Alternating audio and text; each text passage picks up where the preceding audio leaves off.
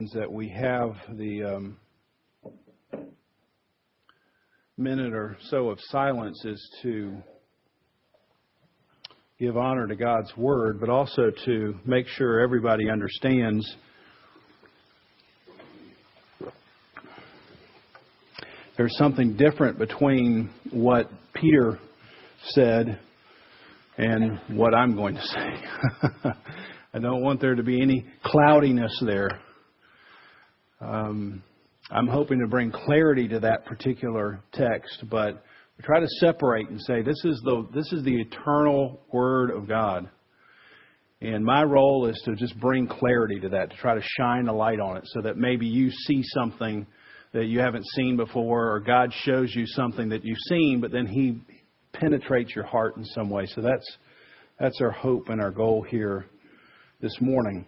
If you look with me in chapter 5 and verse 12, you're going to see Peter's primary purpose for writing the letter. He states it at the very end, and he says this, "I have written briefly to you, exhorting and declaring that this is the true grace of God. Stand firm in it." So Peter's been exhorting for 5 chapters this truth. And he's saying, now that you know the truth, now that you sort of cemented in the truth, now I know it's going to be difficult, but stand firm in that truth. And so I love the picture that we have on the bulletin that you see on the screen as you enter in, this lighthouse with this wave that's crashing against it. And I won't ask for a show of hands, but how many of you feel like your life is often like that lighthouse? You just sort of stand there and it feels like there's just an endless set of waves. And then they may come from the culture, or they may come from relationships, or they may come from your business or your family or whatever, but there just keeps this, it's not just a set. It's just one after another, and you have to remain firm. You have to stand firm, and Peter's wanting us to stand firm in those difficult times, primarily for God's glory. We see that in verse 11 in our passage this morning. But also because we're trying to offer hope for those who live in dark places. Even if you're not a Christian, you live in a life that has this battering effect. And those people who are being battered and aren't centered on Christ, they have their feet centered on something. And the Bible says that's sand. And as they start slipping, as the sand begins to erode, they're going to look around and say, well, who's feeling the same way? Who's being battered in the same manner? But yet they're still able to remain standing. And at that point, you can be a light, as Jesus says in Matthew 5. Let your light shine before men so that they may see your good deeds, and then they may glorify your Father who is in heaven. In other words, they're redirecting now because of your light. They're redirecting their attention to God. And Peter is such a gifted shepherd, as we've seen over these last several months as we've walked through this passage. He's a veteran at enduring this relentless wave after wave. And we're all thankful that Peter is also on the varsity squad of failure. I mean, it would be nice if it was a veteran who withstood every wave. You would benefit from that, would you not? But aren't you really, there's something, I hope, good in you and not evil. But yeah, he's on the varsity squad for failure. So when you fall down, when you feel like, hey, I was supposed to be the one who is the rock, Peter, and you don't stay on that rock, then you know there's still grace enough for you in those moments. So Peter's been a great shepherd for us. And in these 5 verses that we have before us is very densely packed. And the way I thought about it is this is a way of Peter giving us instructions of how to stand firm. And as we look at these few verses, the way I was thinking about it was not just a lighthouse, but like a tree. How does a tree stand firm against the hurricane-force winds of a life, of a culture? I mean, we all are familiar with that. Next month, I guess, is the beginning of hurricane season. And how do these trees withstand the blast that comes at it at different points in life? And of course, we know the answer to that is a great root system. First of all, you have to have a tap root. You know what that is? That's like the carrot, the the big root that just goes straight down. It's a vertical root. It helps you maintain this vertical stability. And then there's what's called the fibrous root system of a tree. Those are the lateral roots that spread out. And so Peter, in a sense, is saying, I'm trying to shore up your strength. I'm trying to get you to stand firm by focusing on both the vertical dimensions of your relationship with the Lord and your lateral dimensions of your relationships in the church. If you have those two things working in combination, then whatever may come towards you, you're going to have a lot more success in standing firm. And so you see it here, verse 7 is the taproot. He says, the end of all things is at hand, therefore be self-controlled and sober-minded for the sake of your prayers. This vertical stability comes through prayer, this communication with God. Then he goes on for the rest of the text mostly about this fibrous root system, the lateral stability that we're supposed to have now in the church. Above all, keep loving one another. You can see the horizontal dimensions here. Show hospitality. You see that in verse 9. Then everybody in the church has received a gift, verse 10. And what's the gift for? To serve one another. So you see this clearly unfolding. Peter is saying, hey, you're going to have this vertical dimension, and that's your communication with God, but then you're going to have this lateral dimension, and that's looking out at the church, and you're loving one another, you're practicing hospitality, and you're using your gifts in a way that builds up the body of Christ. And then he tells you at the very end, the last part of verse 11, the whole purpose of this, and he sort of ends like a crescendo. I imagine Noah playing the cymbals over here. You know, he's been tapping away, but we get to the very end and it's just this great moment at the end.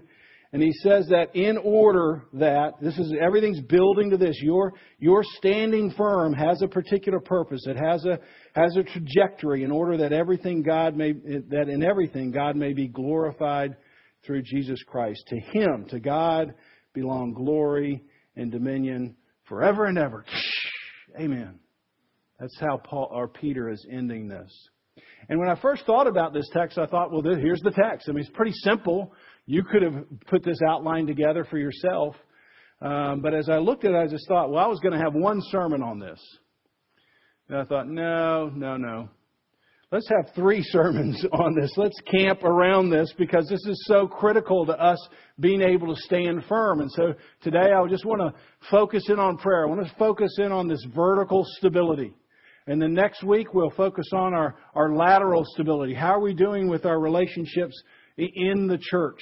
How are they strong enough so that when hurricane force winds come, can we withstand it? And then finally, and maybe the passage I'm most excited about is just really spending a sermon talking about the glory of God.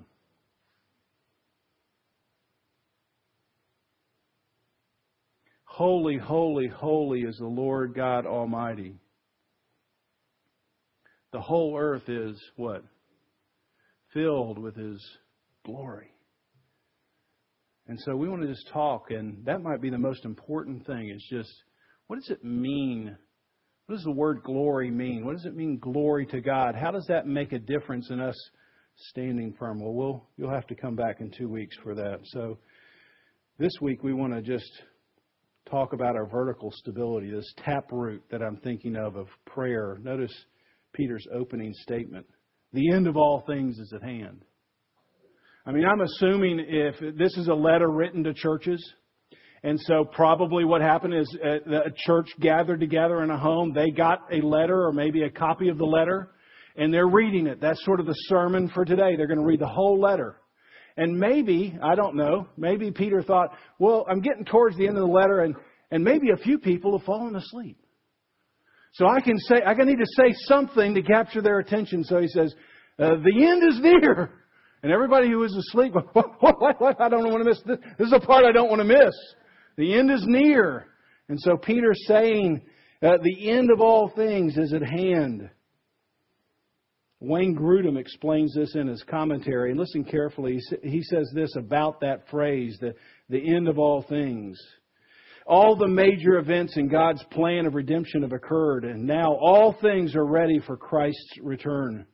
Rather than thinking of world history in terms of earthly kings, Peter thinks in terms of redemptive history, meaning all the aspects in the real history have been completed. Creation, fall, Abraham, Exodus, the kingdom of Israel, the life, death, resurrection, and ascension of Jesus Christ, the outpouring of the Holy Spirit. Thus, the curtain could fall at any time, and all things are ready.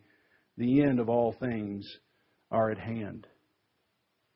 And this language is familiar language in the New Testament. Let me give you a few references. Acts chapter 2, verse 17. Peter is addressing the crowd in his first sermon.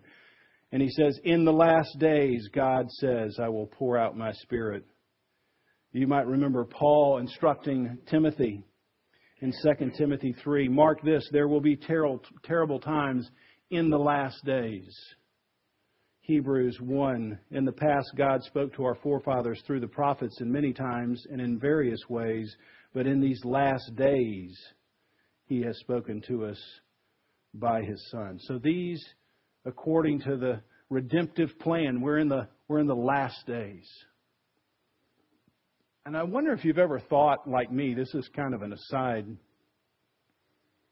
that somehow it would have been an advantage to live at another point in redemptive history. Like, gosh, if I had been there when the Red Sea opened up, I mean, wow, that would have been awesome. Or I was there and I crossed the Jordan into the Promised Land. Well, that would have been awesome. Or the building of the temple, that would have been, and God's glory coming down. What an advantage it would have been to live at that place. Or what if I was like one of the disciples, or at least just in that circle? I really actually got to see Jesus. I got to touch Him. I got to see what He did. That would have been awesome. And somehow you look back on the Bible and you sort of have this wishful thinking that there's an advantage back there, and now I'm sort of stuck here in the year 2013 in Wilmington. And you think, well, if I get to heaven, or when I get to heaven is how you should think, and I see Abraham, or I see Moses, or I see Peter, I'll say, what an advantage you have. And I wonder if they might say, what are you talking about? You had the advantage. You were in the last days. You could see the whole story. I mean, I was stuck at the very beginning. I couldn't see everything. I mean, here I am. I've just been told to leave my whole family and my country and go wander into some country that I don't know yet. And yeah, it was great, but you have the whole unfolding plan of God. You have the whole, you of all people have the clearest picture of God's objective. Why didn't that make you more bold? More certain? See, you should be way more certain than anybody in the Bible about the reality of God, because you've got the clearest picture. You're in the very last days, and God, by His grace and providence, has recorded the history for us, and now the Holy Spirit now lives in us. You don't have to go to Jerusalem or Capernaum to meet Jesus. Jesus comes and lives inside your heart, and now you're in these last days. This world, this timeline is beginning to close down, and you have all this information. So now leave with courage and boldness, because you know the picture of God's grace. Whatever sense you may have thought in the New Testament how graceful God would have been, how much would this have exploded that idea? Yes, somehow this Messiah is going to come and He's going to be wounded for my transgressions. But what would you have thought that meant? But you're in the last days. You now know what it meant. You now know what it cost. That should just fuel your spirit with courage and boldness, because you're living in the last days. Well, I'm preaching now, and that's really just an aside. That's not part of my notes. It's important, because when we come to this fact that we're in the last days, as I said in my prayer, it might be the last days because Jesus is imminently arriving. We don't know that for sure, the timing. But it could be your last day. one day you'll leave a church service and you won't come back. And so it's a sobering moment to try to evaluate where you are. You might remember in Luke chapter 13, a tower fell down, killed 18 people. And some of the people that were around Jesus, everybody knew of the event. And they asked the same question you would ask. Why did that happen? Why did it happen to those 18 people? I mean, I could have been walking by that tower. Why was it their time and not my time? Was it something they did? I mean, are they at fault, or some part of their past they're at fault? They're being judged or something like that. Can you help explain that? And I'm just leaning forward like, yes, that's what I want to know. And Jesus completely ignores their question in that way and says, repent or you too might perish. And I don't know that this is why he's saying it, but it seems to me he's saying, see, you don't have the capacity to understand why God operates the way he operates at different points. You do have the capacity to understand who I am and where you are with me. So let's focus on that. Because one day a tower is going to fall and it's going to be your last day. And then the question is going to be, what did you do with Jesus? And so that's what he wants us to understand. So there's the first movement in standing firm is repenting. There's no way to stand firm unless you've moved to the rock who is Jesus Christ. And so maybe there's a few of you here this morning that's really the first prayer that you need to make. You need to repent and say, I'm on this highway to destruction and I need to move my position, and I'm repenting and saying, Lord, you take me and put me in a different place, please. I'm praying for that. So that may be where you are. This phrase is not a phrase that should cause uncertainty, but cause hope for the Christian. The end of all things is at hand. It shouldn't be frightening. It should be hopeful. And even if Jesus comes and the curtain is rolled back as a scroll, and he comes today, or whether it's your day, he has designed that this is your day, this is your last day, even though it may not be my last day. As much as you may wonder about that, what should be behind your wondering, and what I'm trying to say is behind your anxiety, should be hope. Because it's not really the last day. It's the beginning of all the best days. C.S. Lewis says it so well at the very end in his Chronicles of Narnia. Remember the last book, The Last Battle? And it's kind of it has a dark way of closing. As there's darkness, there's all this fighting going on, and all these people that you love in the story are being killed, and it's just a discouraging sort of moment. And it's closing down. This timeline is closing down. And then, of course, they go through this door, and those who know Aslan, those who know Christ, they're in this great new spot. And Lewis closes his chronicles by saying this: this is the end of all the stories, and we can most truly say that all lived happily ever after. But for them, it was only the beginning of the real story. All their life in this world had only been the cover and title page. Now, at last, they were beginning chapter 1 of the great story. What a great way to say it. I mean, no matter what kind of darkness may be closing in, when you pierce through this world to the next, you've just ended the title page. And the real story is now beginning. That should fuel your hope that the last days are good days to be involved with. With this last day in mind, Peter is calling us to action. Notice that. Be self-controlled. Be sober-minded. There's something that you need to take action on. It's not an apathy. It's so often you think, oh, well, if we're in the last days, I guess I'll buy this for credit, you know. Who cares if I floss my teeth? I mean, I'm in the last days. And that can be some sort of mentality that we often have. It's just like, I'm in the last days, so it just doesn't matter. And Peter's not saying, no, it's not. You're not supposed to be apathetic. You're supposed to have an action-oriented. And all these things he's asking us to do call us to action. And so the first action is to pray. And Peter begins by informing us of the two primary obstacles to this action. This is the primary action. This is the first thing you should be active to. But then he begins by saying, I want to go ahead and tell you the two biggest hurdles to your prayer life.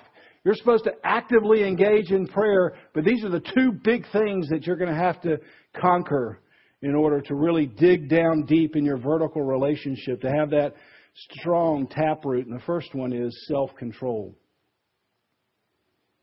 Now ponder for a minute that it's Peter telling us this. Isn't that great? Peter, the one who you would say, he needs to work on his self-control, is the one who's saying, hey, I know I've got my varsity letter and bars underneath of how if you don't exercise self-control, there's going to be problems for you. And I don't know that what he might be thinking about when he says this, but imagine him thinking about Mark chapter 14, where he remembers back to being in the Garden of Gethsemane. And Jesus is asking his three closest friends. These are the three people that he's leaned in on. He's leaning in on them one more time. And he says, guys, this is the darkest moment in world history. And can you, just for 1 hour, can you what? Can you pray? And he goes away and he comes back and what happens? They're asleep. And Jesus looks directly at Peter. And I think he's saying it to all of them, but he's looking at Peter in the eye and he says, Peter, are you asleep? Could you not for 1 hour watch and pray? Pray so that you will not fall into temptation. The spirit is willing, but the flesh is weak. Pray. Make sure you have that vertical taproot, because temptation, Peter, a tsunami is coming towards you. And it's going to be very hard to withstand if you don't have this deep vertical taproot. And I can see it. It's coming. And you know what the form it came in for Peter? A 12-year-old girl at a campfire. Doesn't look like much of a tsunami. Just a few hours later, Peter finds himself around this campfire, and a little girl comes up and says, now, weren't you with him? And Peter, like a sapling, gets snapped. And so when Peter is saying to us, hey, watch out. Make sure you exercise self-control. I know what's going to happen is you're going to want to fall asleep rather than pray. You're going to want to do a lot of things rather than pray. But you don't know that a tsunami is not coming right at you. And if you don't have that vertical dimension, you're just going to be snapped. I know. I felt that. I've been there. So I'm encouraging as the chief shepherd or as your shepherd to not fall into that particular place. If you're given the option to sleep or pray, which do you choose? Television or pray? Facebook or pray? Getting that one last thing on that checklist or pray. You must be able to see something you like, exercise enough self-control to say no in order to maintain a stable, vertical relationship with God. Let me say that one more time. You must be able to see something you like, exercise enough self-control to say no in order to maintain that vertical relationship with God. Now, think back with me. Where did this first occur? where you see something you like, and you should be able to say no, so that what gets maintained is this vertical relationship with God. Where did that happen? Genesis 3. Adam and Eve, what did they say? They saw something they liked. Oh, the fruit, what was it? It was good for food. See, I have a physical hunger that always is saying yes. Have one more bite, have one more look, have one more try. It was desirable. It met an emotional need. It was good for gaining wisdom. It met an intellectual need. And if Adam and Eve could have just said, you know what? No. But they didn't, and what got broken? Their vertical relationship with God. If you're not able to say no to your competing hungers, then you're going to be shallow. You're going to be like a sapling. And every little suffering, every little trial, in this next passage, he's going to say, don't be surprised, verse 12, at the fiery trials that are going to come. How are you going to withstand fiery trials? Prayer. That's how you're going to withstand them. I like this little cartoon. I have it in my office. I have a little clear plastic protective thing on my desk. And so I have it right here because it's so what I would prefer. In the bleachers, you know this? None of you get the newspaper, I realize. The newspaper is a big printed thing that you would open like this and you would read columns of information. And way back when dinosaurs roamed the earth, people like me read the newspaper. And they'd have these little cartoons. And in this one, it has a guy standing on the side and some people lined up underneath a banner. They're about ready to enter a race. And the banner says, Annual Instant Gratification 0 Mile Fun Run.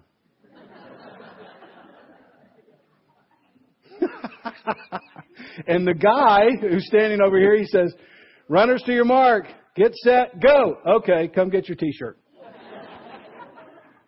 See, that's what I prefer. Isn't that what you prefer? The 0 Mile Fun Run. I'm all for that. But that doesn't work physically. It doesn't work spiritually. We can't just line up here today and say, okay, you got to sit for an hour. You enjoyed some friends. You got to sing the song that you like. Okay, go. That's what it's not. This isn't going to do it. That's like saying the 0 Mile Fun Run. I just came to church. You're going to have to look at something you like. You're going to have to look at something that's desirable. And you're going to have to say this. Let's not just practice it. Let's all say this word together. No. Ready? 1, 2, 3. No. See, it's not that hard. It's very simple. One syllable. No. And turn and develop that vertical relationship so when it starts coming at you, when the fiery trials begin, you're not just snapped like a twig. Second thing he talks about is being sober-minded. And Peter obviously is contrasting your mental capacity if you've had too much alcohol compared to how you should be thinking. You know, if you've had too much alcohol, your judgment becomes cloudy. You can't see everything from the right perspective. You don't know exactly what's happening. You can't react fast enough. And he's saying, none of that. We have to be sober-minded. And he understands that Christians can easily lose their spiritual concentration due to the intoxication of the things of the world. And there are several signs of a lack of sober-mindedness. Let me mention 3. One, there's a lack of sober-mindedness when prayer loses its priority. Imagine you were just reading through this letter for the first time, and he says this, the end of all things is at hand. Okay, so the curtain is about ready to close on this world. You're heightened. Okay, therefore, take this action. Be self-controlled. Be sober-minded. And what might you have filled it in? For Evangelism. I mean, this is the last day, so first thing we got to do is be sober-minded, be self-controlled for evangelism. Well, evangelism is good, but that's not the priority. For worship. Worship is good, but that's not the priority. Organization. Organization is good, but what's the priority? Prayer. So you know there's a lack of sober-mindedness when you begin to lose prayer as a priority. And Peter's very well schooled in this prayer as being a priority. Remember in Mark chapter 1, and this happens many, many times, but Mark chapter 1 is an easy reference because I've referenced it many times. The whole town is gathered at Jesus' door. He's at somebody's house and he's healing people. They stay late at night. They all sort of go away. There's a few hours of sleep until the town comes back to the door because all these people are now looking for the one who's been healing their friends in town. And the disciples wake up to the chatter, I guess, and they go, "Where's Jesus? We can't find Jesus." And they go out and find Jesus, and what is Jesus doing? He's praying. And they say, from their perspective, "Hey, Jesus, let's get back in the game. Got the whole town now." And what does Jesus say? "Hey, I've been praying. It's time to go to a different town." How many times, if you had spent enough time praying, would you have chosen a different way? Or is always, hey, this is just the most practical thing. And I'm not saying the practical thing is always a bad thing. I don't know. But see, Peter understood Jesus' priority. The only thing that we can say for sure that the disciples asked Jesus directly, "Jesus, would you teach us to do that?" is prayer. I would have voted for walking on water. I think that's pretty cool. Hey, how do you feed 5,000 with just a little bit? I mean, that's pretty cool. But they said, no. See, what happens is Jesus is able to do all these things because He's got this one priority down. It's prayer. So if we can get this down, then who knows what God may do. And so they're getting prayer down. And then you remember in Acts chapter 6, I think it is, when the widows are coming and saying, "We're not being well fed," there's some sort of miscommunication with how there's the distribution of food. And they're coming to Peter and the apostles and they're saying, "Hey guys, this is a problem." And what do they say? We got to get somebody else to take care of it because our priority is prayer. See, it's so easy to have your priority move off prayer. There are all kinds of competitors, even good competitors. And you know you're not sober-minded when prayer loses its priority. One question asked of Billy Graham, if you could do it all over again, would you do anything differently? And Billy said this, "I would study more, pray more, and speak less."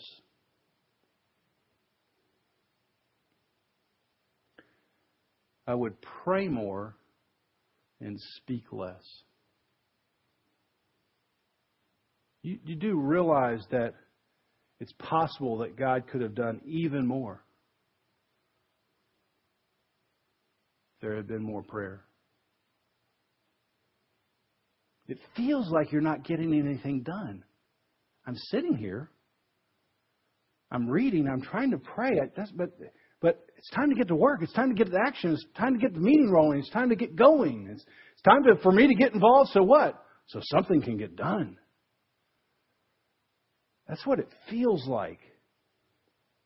And God's saying, you know, all the things you could do in 80 years, I can do in a second. If you just pray, if you just get that taproot, if you just get that vertical dimension down, let's be sober-minded of how we think about prayer. Particularly, I want to ask dads, do you demonstrate for your family that prayer is a priority? See, your children are figuring out what's a priority. You don't have to say it. In fact, it doesn't really matter what you say. It matters what you do. And this would apply to moms, but I think it's important for dads. Would your children say, hey, my dad had a priority on prayer? Or did he have a priority on cleaning the garage?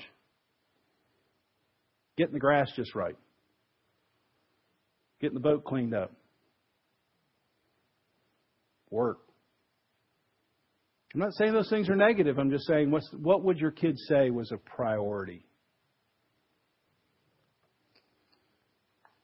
Most of the men are saying. Okay, let's move on to the next point here.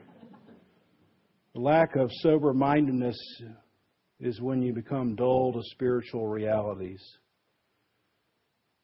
You can tell there's a lack of sober-mindedness when there's a dullness to that there's a spiritual reality. Remember in Ephesians chapter 6, Paul's saying you've got to put on the full armor of God. Why? Because you're going to be battling against these things, principalities and powers and rulers, things that you and I don't see. So you've got to enter into that battle, and you've got to enter in with the full armor of God. And he mentions several things.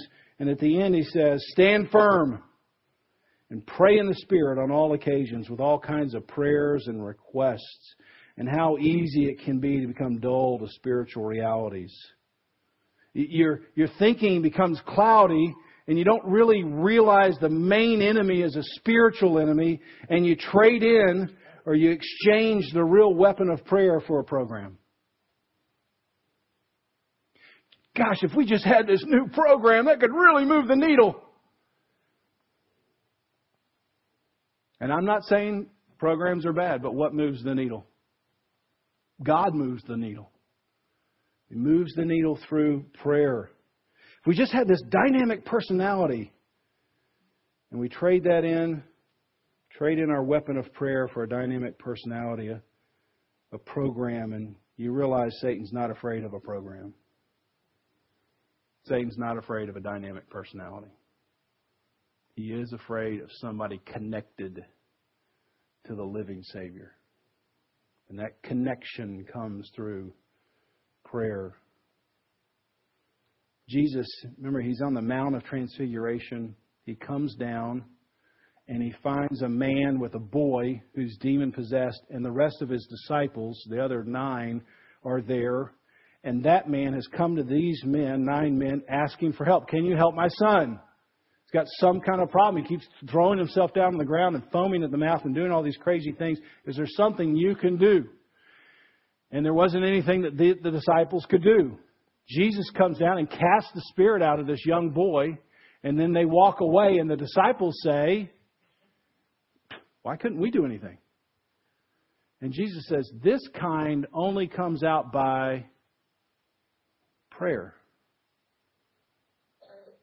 So somehow, and we don't know what they were trying to do, these 9 men were thinking, I guess I can move the needle in the spiritual realm by my powerful personality. If I put this young boy in this program, I guess things could happen. Or maybe because my position or proximity to Jesus, this is going to happen. Satan's not concerned about those things. He's concerned if you're connected to the one who can really make a change. One more point, and then we'll close. There's a lack of sober-mindedness. You can tell there's a lack of sober-mindedness when men who are married don't properly consider the importance of the way they treat their wives. Look at chapter 3, verse 7. Likewise, husbands, live with your wives in an understanding way, showing honor to the woman as the weaker vessel, since they are heirs with you of the grace of life, so that your prayers may not be hindered. And a quote that I used in the sermon from that text, so concerned is God that Christian husbands live in a loving way with their wives, that God interrupts His own relationship with them when they are not doing so. No Christian husband should presume to think that any spiritual good will be accomplished by his life without an effective ministry of prayer, and no husband may expect an effective ministry of prayer unless unless he lives with his wife in a God-honoring way.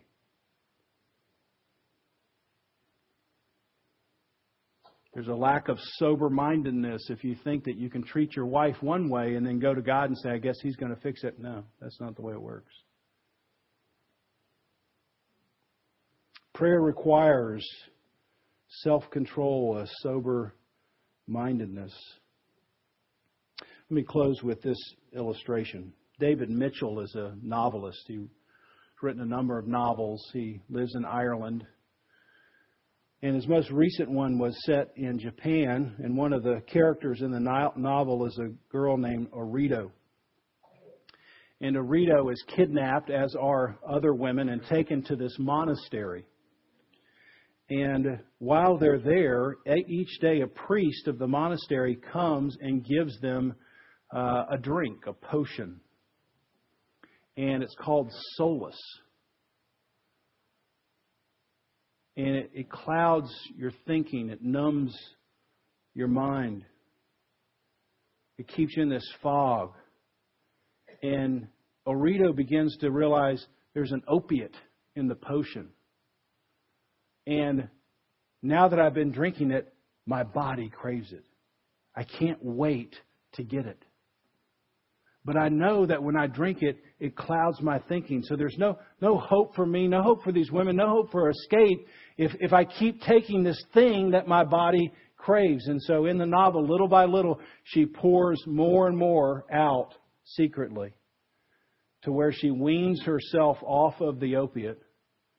And as she does, her thinking becomes clear and she begins to understand the situation she's in. And it's a great picture of self-control and sober-mindedness.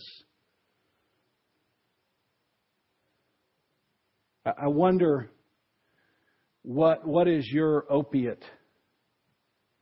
What is the thing that when suffering happens, when anxiety comes, when something's happening, you go and say, oh, I've got to have one more sip of this thing. And because you keep running back to that thing, whatever it may be, it clouds your thinking. You're not really able to engage in the world, and you're not really able to engage with Christ. What is it that you need to say, hey, that may even be a good thing, but I've got to start pouring that out. I've got to look at that thing and say, it's good, but I have to say no in order to say yes to the Lord. Like I said in the announcements, there'll be a time I'll be up here, another elder will be up here to pray for you. And I hope if there's something that's on your heart, some burden, something you want somebody to share in with you, we'd love to pray for you. Would you pray with me now? Heavenly Father, we come we're just like this frail little vessel. Maybe I should just speak for myself. I'm just like a sapling. It's just so easy in this world of computers, of speed, to be caught up in some other stream that doesn't lead to life. And there may even be lots of good choices, but the inability to exercise self-control, the lack of sober-mindedness is so painful to see, even in my own soul at times. But there's no hope for us living in this culture, in this time, if we don't have this taproot that connects us to you, so that whatever wind of adversity may come, whatever report may come back, whatever loss we may experience, we can, even with tears, withstand that. You now, I pray, Holy Spirit, would you just whisper clearly to every heart, every mind, hey, today, I want you to see that's the thing that you need to start pouring out. That's the thing you need to say no to. That you need to come to a greater realization of the spiritual battle you're in. It's not going to be fixed by a program. Lord, you do your work, I pray, for your glory. In Jesus' name, amen.